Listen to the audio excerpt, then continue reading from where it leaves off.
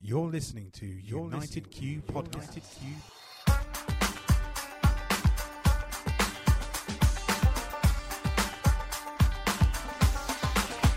We're brought to you by ProQ, Barbecue Gourmet, Kamado Joe, and Smokewood Shack, our awesome sponsors.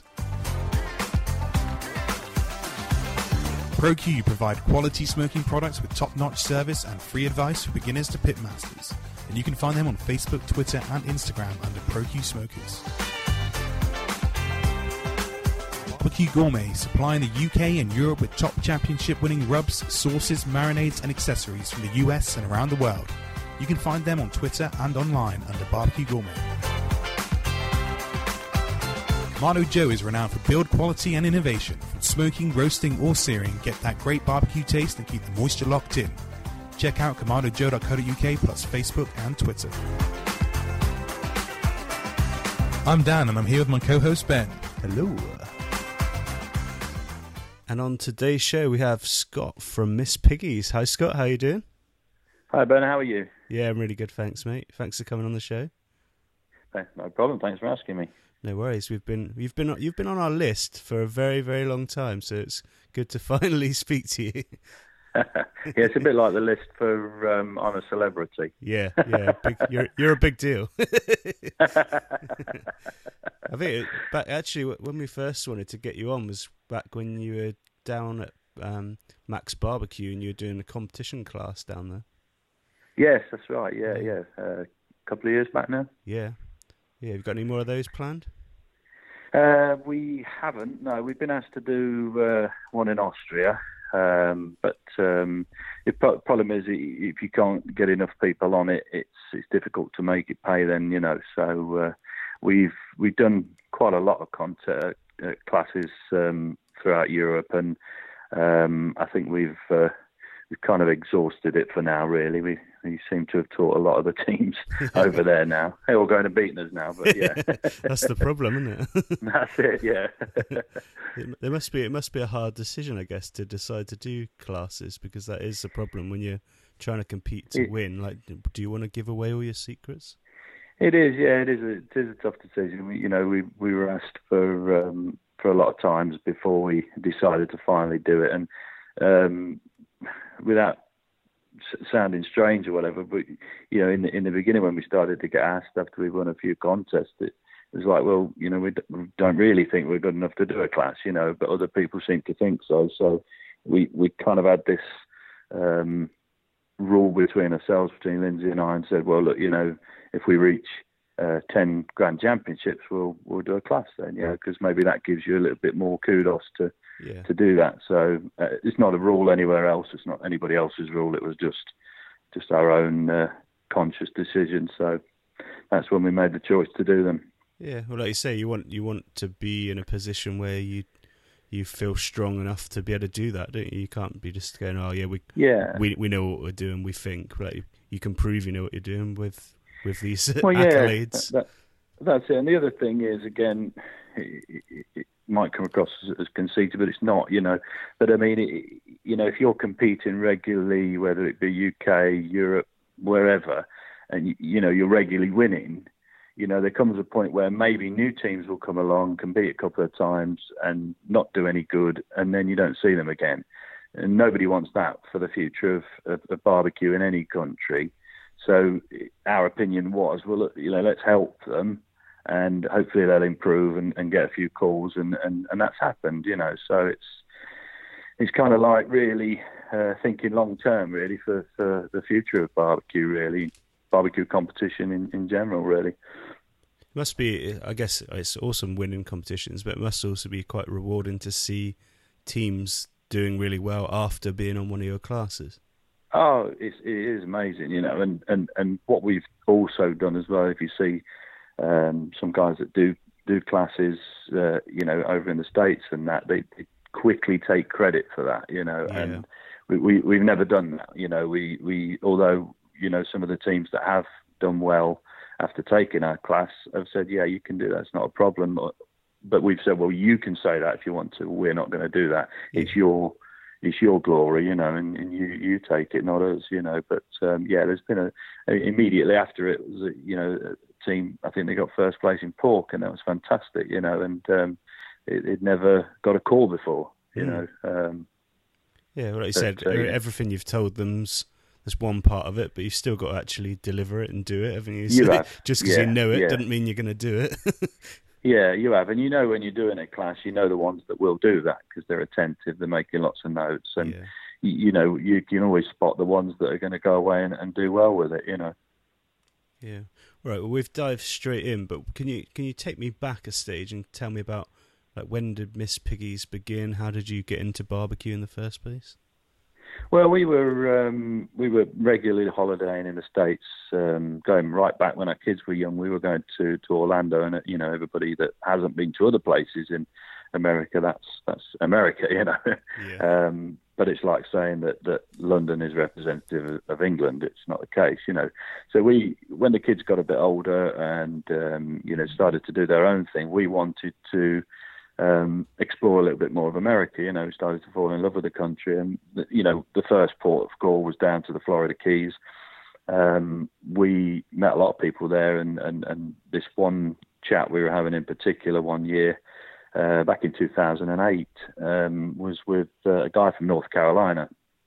And he, you know, the subject got onto barbecue, and he said, "Do you guys, you know, barbecue in the UK?" And we said, "Yeah, of course we do. You know, when we've got the weather, we don't really have the weather for it." He said, "Okay, so well, what do you cook, and what do you cook on, and you know, tell me about it." I said, "Well, you know, most people have got like this little round grill in their back gardens, you know, and they cook sausages, burgers." And he said, "You know, I'm going to stop you there, man." He said, "That ain't barbecuing, that's grilling." You know, I was like, "Well, sorry, but you know, explain then, I don't understand." So he spent the next sort of hour or so explaining all about the differences, and I just started cooking at the time. You know, Lindsay was just teaching me some of the basics of cooking, you know, so that I could do it because I work from home. I could get the dinners ready for when she gets in then, you know. But this grabbed my attention, this real barbecue thing, you know, and first of all, I wanted to try it. And so, I asked if there's anywhere nearby we could try it. And as luck would have it, the owner of the place we were staying at in the Keys there had a smoker, but, you know, a little electric smoker that he switched on for us. And this guy showed us how to prep some meat, and it was beef short ribs. So that was sort of like, you know, the first barbecue we'd eaten, even, you know, real barbecue. Yeah, it's a good intro though, isn't it? Oh yeah, perfect. You know, it still remains now my favourite thing to do. You know, maybe it's because of that, I don't know, but it is a good cut. But yeah, you know, I said, "Okay, so when can we eat it? You know, an hour or something?" He laughed again, you know, and he said, "You know, come back in about 7 hours and we'll eat it then." It's like, wow, okay, this is really opening my eyes. Yeah. But yeah, so Lindsay saw that I was taken by this, and we came back from that. It was approaching my 40th. I know I don't look that old, but it was approaching my 40th, and she looked around for a smoker that she could buy here, which wasn't very easy then, you know.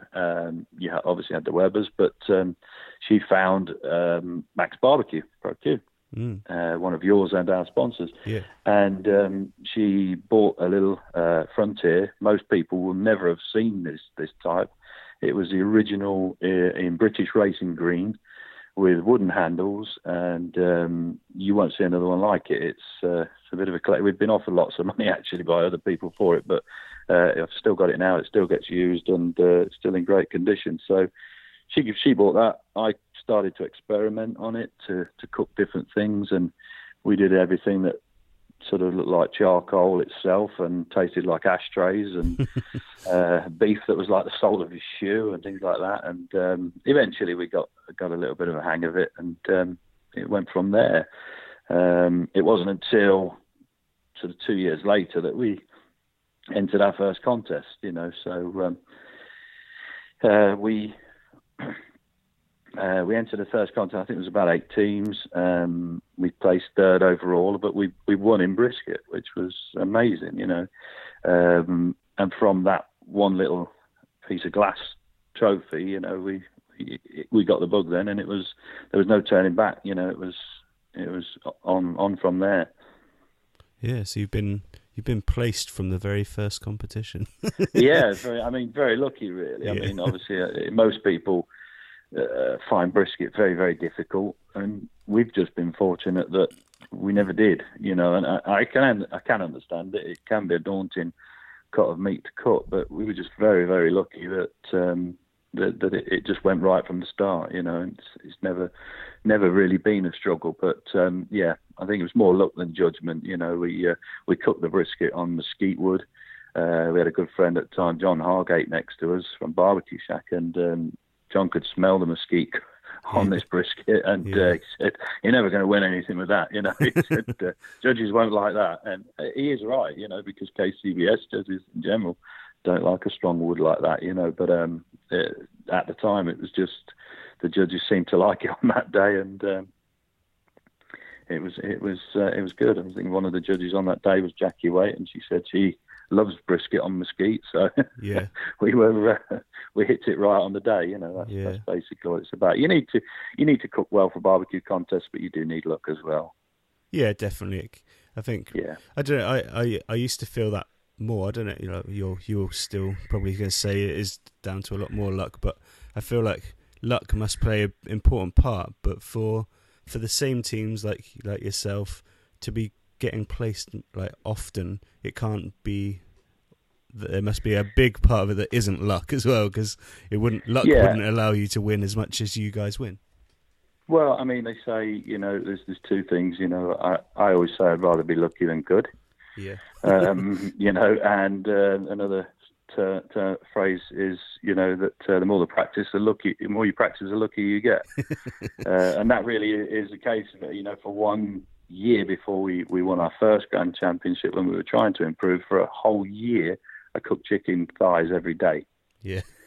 You know, and that's a bit extreme, I know, but you know, the kids were sick of chicken, and you know, in the end, we were throwing it away. But you know, you practice until you can't get it wrong. Not until you're doing it right, until you can't get it wrong, and that's the answer, really. So yeah, but even so, you know, in today's field in Europe, you can sometimes see, you know, 80 teams, 70 teams, you know, on a couple of contests, and there's a lot of judges there, a lot of teams there. The luck comes into it when you need to have your entries consistently go into decent scoring tables. Is basically where the luck comes in. And you know, things need to go right for you on the day. You can be the best cook in the world, and things can still go wrong for you. You know, things can still catch you out. But the more competitions you're doing as well, the more things do catch you out, and then the more you can overcome those things. And you remember back then, you say, okay, I remember this happened before, you know, and this is what we did about it at the time. So it's not, you know, what happens, it's how you move on from that quickly and rectify things and still make your cook turn out the way you wanted it to. So it's the good teams that do that. And are you still practicing a lot on stuff at home, or are you now like we're so well tuned to it all that you don't really practice it anymore? You kind of, some people just treat their cook of the competition as the next practice, don't they? Yeah, I mean, throughout the season that is the case, but you know, throughout this closed season or down season or winter, whatever you want to say, we will be practicing, you know, now throughout the winter, because you know, you might your last competition. Our last competition was October. The next one's going to be probably March or April. It's a long time. Yeah. You do get rusty. You know, even the best teams over in the States will get rusty in that time. So you need to try things that, you know, you should never try something new on a contest. So, you know, we have lots of ideas and lots of things that we'd like to try. But you can't do that on a contest fresh. So this is the time now for me to go through my notes and go, well, okay, I want to try that. I want to try this, you know, and change things. And there's a million and one things I'd like to try, and there's not enough weeks throughout the winter to do them. But in the summer, no, you're not really practicing, because this particular year we started late for financial reasons, and which meant that at one point we had 7 contests back to back every week. Right. You know, so there is no time to. When are you going to practice there? yeah. So yeah, literally, you know, that is your time to it's a must do. Then you must get it right. Then. Yeah, definitely. So what's your favourite category to cook, and is that the category you do the best in? I think brisket. From that first contest, really, we developed a love affair with brisket, and I think I do believe that as well. Whatever you like to eat, I think most of all normally is the one that you cook best. This sounds strange coming from a barbecue cook, but I absolutely hate ribs. Yeah, absolutely. I've always hated ribs. I understand everybody does like ribs, or most people do, but I can't stand them. So that tradition has been our worst category. So it's I think it's what you like to eat you tend to be able to cook well and enjoy cooking, So I enjoy cooking brisket, and it's I think traditionally, I haven't really looked at stats or anything on that, but I think traditionally it's been a good category for us. Yeah. So what would your top tips to people be for cooking brisket? Well, I mean, a lot of people will, play around with different things, and that's good to experiment with different things, but you need to make sure it's cooked properly before you start experimenting. I mean, don't. I mean, brisket's an expensive meat, but unfortunately, if you buy a cheap one, you're not going to see good results. So, if you can stretch to something a little bit better, some of the Australian ones, the American ones that you can get now, try it. Do it as often as you can. It may be better to cook one good brisket that costs a bit more once a month rather than cheap every week. Because even the best cooks in the world won't make some of these cheaper, grass-fed UK briskets turn out any good because it's just no fat content. So you need, I would say, you need to use something that's decent in the first place.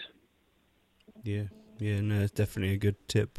And what do you guys always use the same briskets every competition now, or do you use different ones?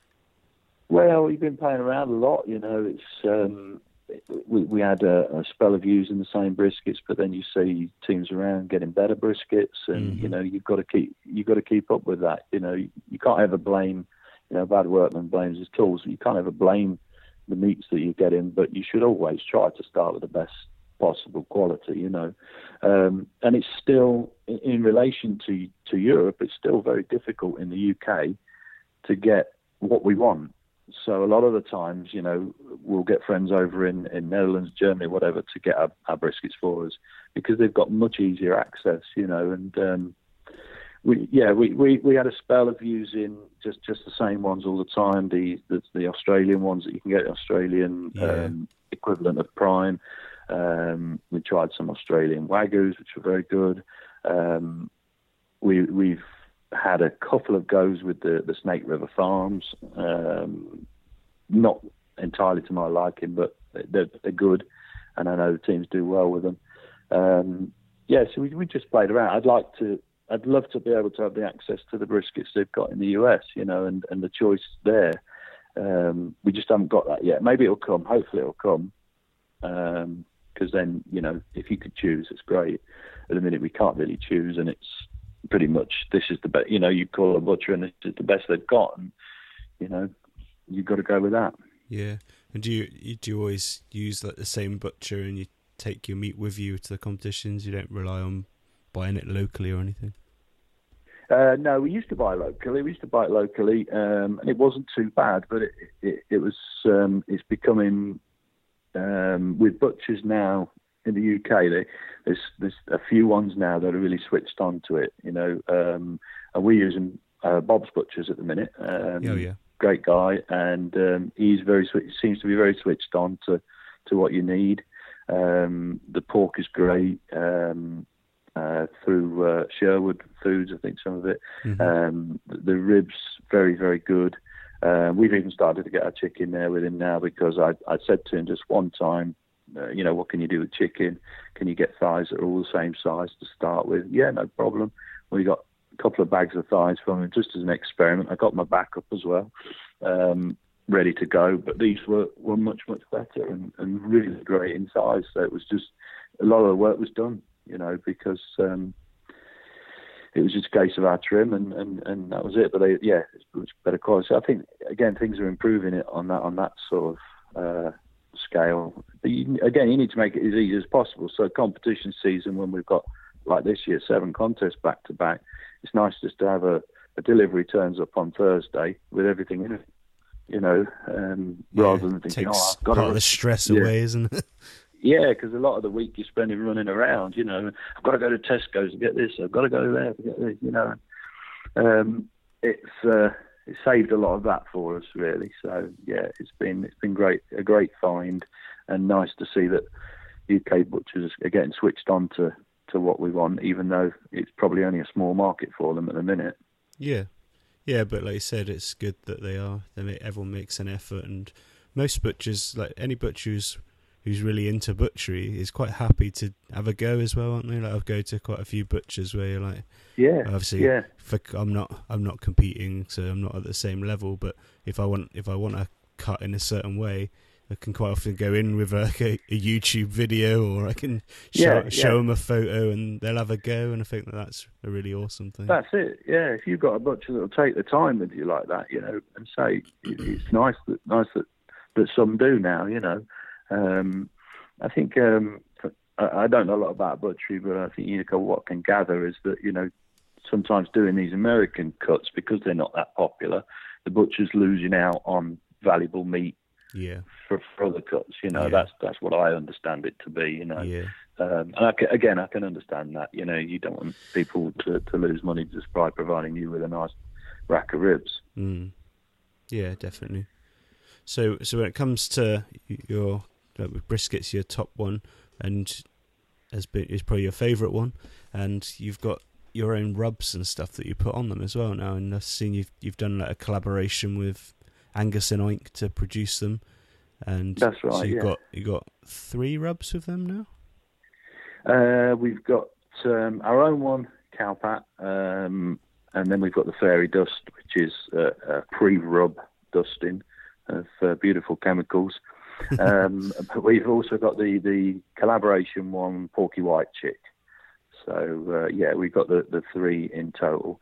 We're working on a lot more at the minute, under our own banner and under the meat collab one with Scott from Angus and Oink. I think the intention is obviously the Angus and Oink range sits nicely there for people, and then we've got the collaboration range and then our range as well. So there's like a 3 different choices for people then.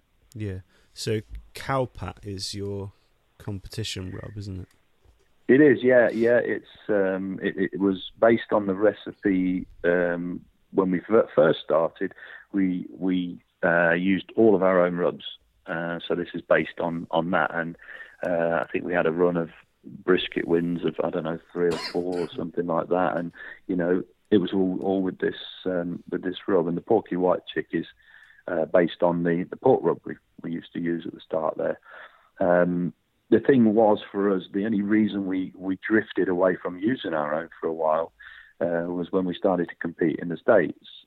We went over with our own rubs, and although we had calls, a lot of the times you weren't doing well, So the only thing we put it down to was the fact that there was better, or there was more consistent rubs being used there that seasoned judges were probably getting used to the taste of and noting, So we switched and we tried some of the better known American store-bought rubs and started to do better in the States. So we stuck with that for a while. But then shortly after, we switched back again and started to use our own. So we used like a combination. There's no... most barbecue teams, there's no real big secret over it, but most barbecue teams won't use just one rub. No. On any given meat. They'll use a layering technique, or they'll maybe mix something else in with it. And that makes it your own. It's like a recipe, You see a recipe from Nigella or something like that, and you think, well, I might like to just try something different there, and alter that, you know, and then it works out and it tastes great and you love it. So that's what most decent barbecue teams will do. You know, they'll experiment and change something to make it own, you know. Yeah, and I have, like, when you walk around, you see people prepping stuff, and it isn't a major secret. People obviously do use different rubs and they layer them on. But I've never really, I don't often see people like actually mixing together two different rubs. You see people like layering them up, but I don't really very often see that the other way around, if they've gone like a teaspoon of this rub and a teaspoon of that rub and mixing it up together. No, that's it. You know, I mean, we do a lot of work with a chef development team. And when one of the chefs there first started seeing us layering rubs onto a brisket, that was his first question. You know, why don't you just put it all in a thing and mix it? You know, and I couldn't answer. Basically, no. I still can't properly. But yeah, have you tried? He did try, and it wasn't really any different, to be honest. I think once they're all melded together and, you know, wetted up and everything, it's not a big difference. So, you know, but I suppose it's in your head that a judge is going to taste, you know, the sweet and then the savoury and then the salt in it, you know, and that sort of thing. And you're trying to layer and give what everybody knows now as a flavour profile, so a combination of all those things coming together. Yeah. And have you got any of your own sauces, or do you use like shop bought sauces? No, we got our own sauce. In fact, that was the first product we had out before we met Scott from Angus and Oink. It's called Big Swill. That's our brand name as well for our products, Big Swill. It's just basically we were using a combination of two store-bought sauces in our competition for a while. And it does get quite costly, even if you've got sponsors. You know, it can be quite costly getting other ingredients to go with it. So Lindsay's sort of in charge of all the sauces, and she made her mission to try and develop a recipe that tasted like what we were using with these combination of sauces. And then she came up with it. You know, she hit it right, and we went on to start producing it in Netherlands. A guy in the Netherlands was doing it for us. It was selling great, but you know, we came across a different alternative over here. So we obviously went with that because logistically it was difficult to get it to and from Netherlands. But it still sells well over there, and it sells well in most of Europe, actually. I had one of our Italian friends who runs a barbecue place. He said, you know, we're selling so much of your sauce now. He said, I think these guys are using it for their bolognese. Yeah. So, good. Well, good. Yeah, I might do a bolognese video or recipe or something. Yeah, good idea. But yeah, I mean, it's just because, again, it's like the classes. People ask, you know, when are you getting a rub, when are you getting a sauce, and it didn't really ever dawn on us that we should do that. But you know, when more and more people are asking, you think, well, okay, you know, let's do that really. And yeah, I'd like it to sell well, but that's never been my intention or our intention of going into barbecue to make anything from it. You know, if it helps pay for our travel, because this is not a cheap sport, hobby, pastime, whatever. It's if it helps pay for that, that's great. Anything that helps us pay to pursue this is fantastic. I'd say it's probably the biggest barrier of entry into the whole barbecue competition scene is cost, really. Isn't it? Yeah, it is. Yeah, it is. And you know, you can do it cheap. I mean, our first contest, we went with just that one Frontier, ProQ Frontier. Yeah. You know, it's doable. You know, in the end, we loaned another one while we were there. But I mean, if you've got a couple of those, you can do a contest quite easily. And our son is starting to compete next year. He helped out with us at Brew and Q last year and kind of fell in love with it. So he set up his own team now. And cool. Yeah, you know, they haven't got rakes of money, and like most of us, but they managed to get a setup together, and it hasn't cost them a fortune. They'll probably do 3 contests this year, and you know, it's a case of finding that level. You know, and say for me, I work for myself, and some years are better than others. So we've done up to 18 contests in a year. But when you reckon on that each one costs around £1,000, it's not cheap. No. Got to come from somewhere. So we've got to dial it in a bit sometimes. Yeah, definitely. Yeah. Well, there's a nice little competition that we're doing called QFest, so pop along, right, get your son involved. Yeah, it's still on the list. Still on the list. Cool. So, Brew and Q, I came along to it last year. It was awesome. Mm-hmm. So many good teams there. Hopefully, you're doing it again, I guess, next year. Yeah, we are. It's in the calendar, in the KCBS calendar now. So, we got I think roughly the same amount of teams. I think we've got 38 again, and they'll all be staying on for the Open. So we've got the invitation of the first day, the Open, the second day. It was a good time. Yeah. It's having travelled to the States to compete, it gave us an insight into what barbecue contest should be. We ran the first one in the UK, the first KCBS one in the UK back in 2012. And some of a good handful of the judges that came to that one from the States immediately booked in for whatever else we've got now, and they're still coming down to the second Brew and Q. They were there at the first Brew and Q, and the reports back from them and anybody that was American, sort of like we're all saying, this is just like being at home. It's so much like a US contest, and that was exactly our intention. It was never to be anything else. It was we wanted it to be exactly like a US contest. So yeah, it was really good for me coming along to yours as well, because we organised the KCBS competition and ran one last year, and it was great success. But neither Dan or I had ever even been to one before, and we organised it, so it was good to come to yours and go, difficult, it's a bit like ours, but it's given me some good ideas. Yeah, no, that's difficult. It is difficult when you've not been. I mean, you from all I've heard, you did a great job. So it's, but it is difficult. It's a thankless task organising. And I hope you guys carry on. I really do, because in a certain respect, the UK's just fallen a little bit behind the rest of Europe. And it'd be nice to see.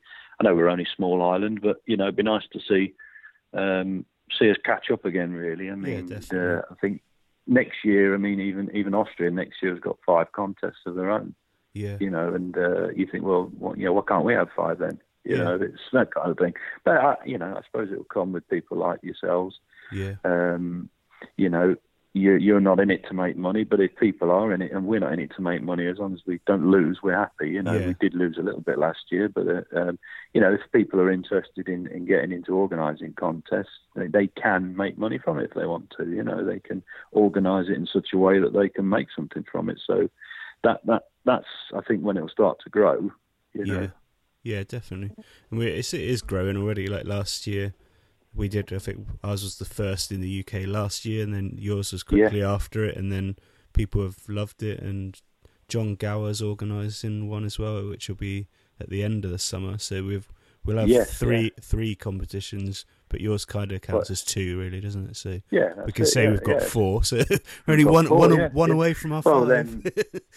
Well, then if you throw the one in Scotland, then the UK's got 5. So that's fantastic.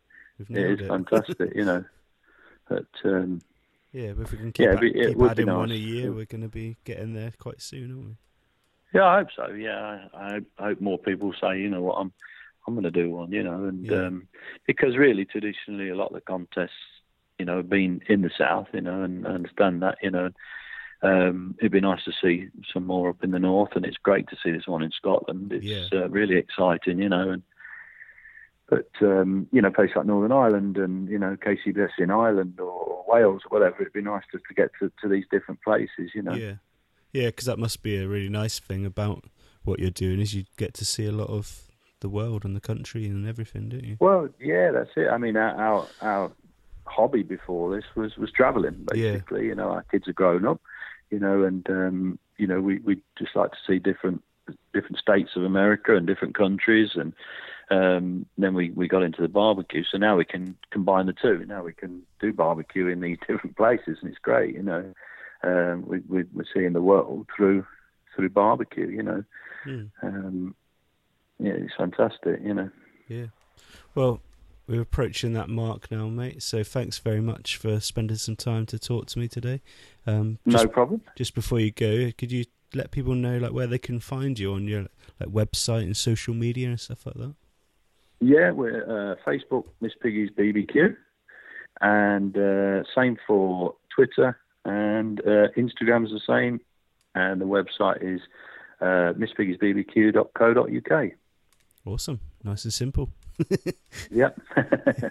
Cool. Well, thanks again, mate. Speak to you soon. No problem. Thanks for having me on. Cheers, thanks. Ben. Bye. Bye. You're listening to United Q Podcast.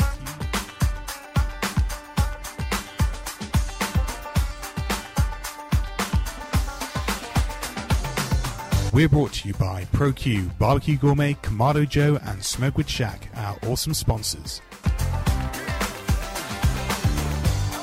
ProQ provide quality smoking products with top-notch service and free advice for beginners to pitmasters.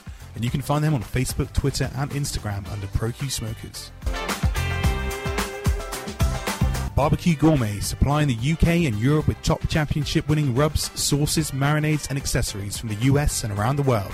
You can find them on Twitter and online under Barbecue Gourmet. Kamado Joe is renowned for build quality and innovation. From smoking, roasting, or searing, get that great barbecue taste and keep the moisture locked in. Check out kamadojoe.co.uk plus Facebook and Twitter. Smokewood Shack delivers quality smoking wood every time. They provide the smoky goodness, you provide the talent. Whether it's smoking wood chunks, dust, chips, or planks, you can find them at smokewoodshack.com. And you can find them on Twitter at smokewoodshack.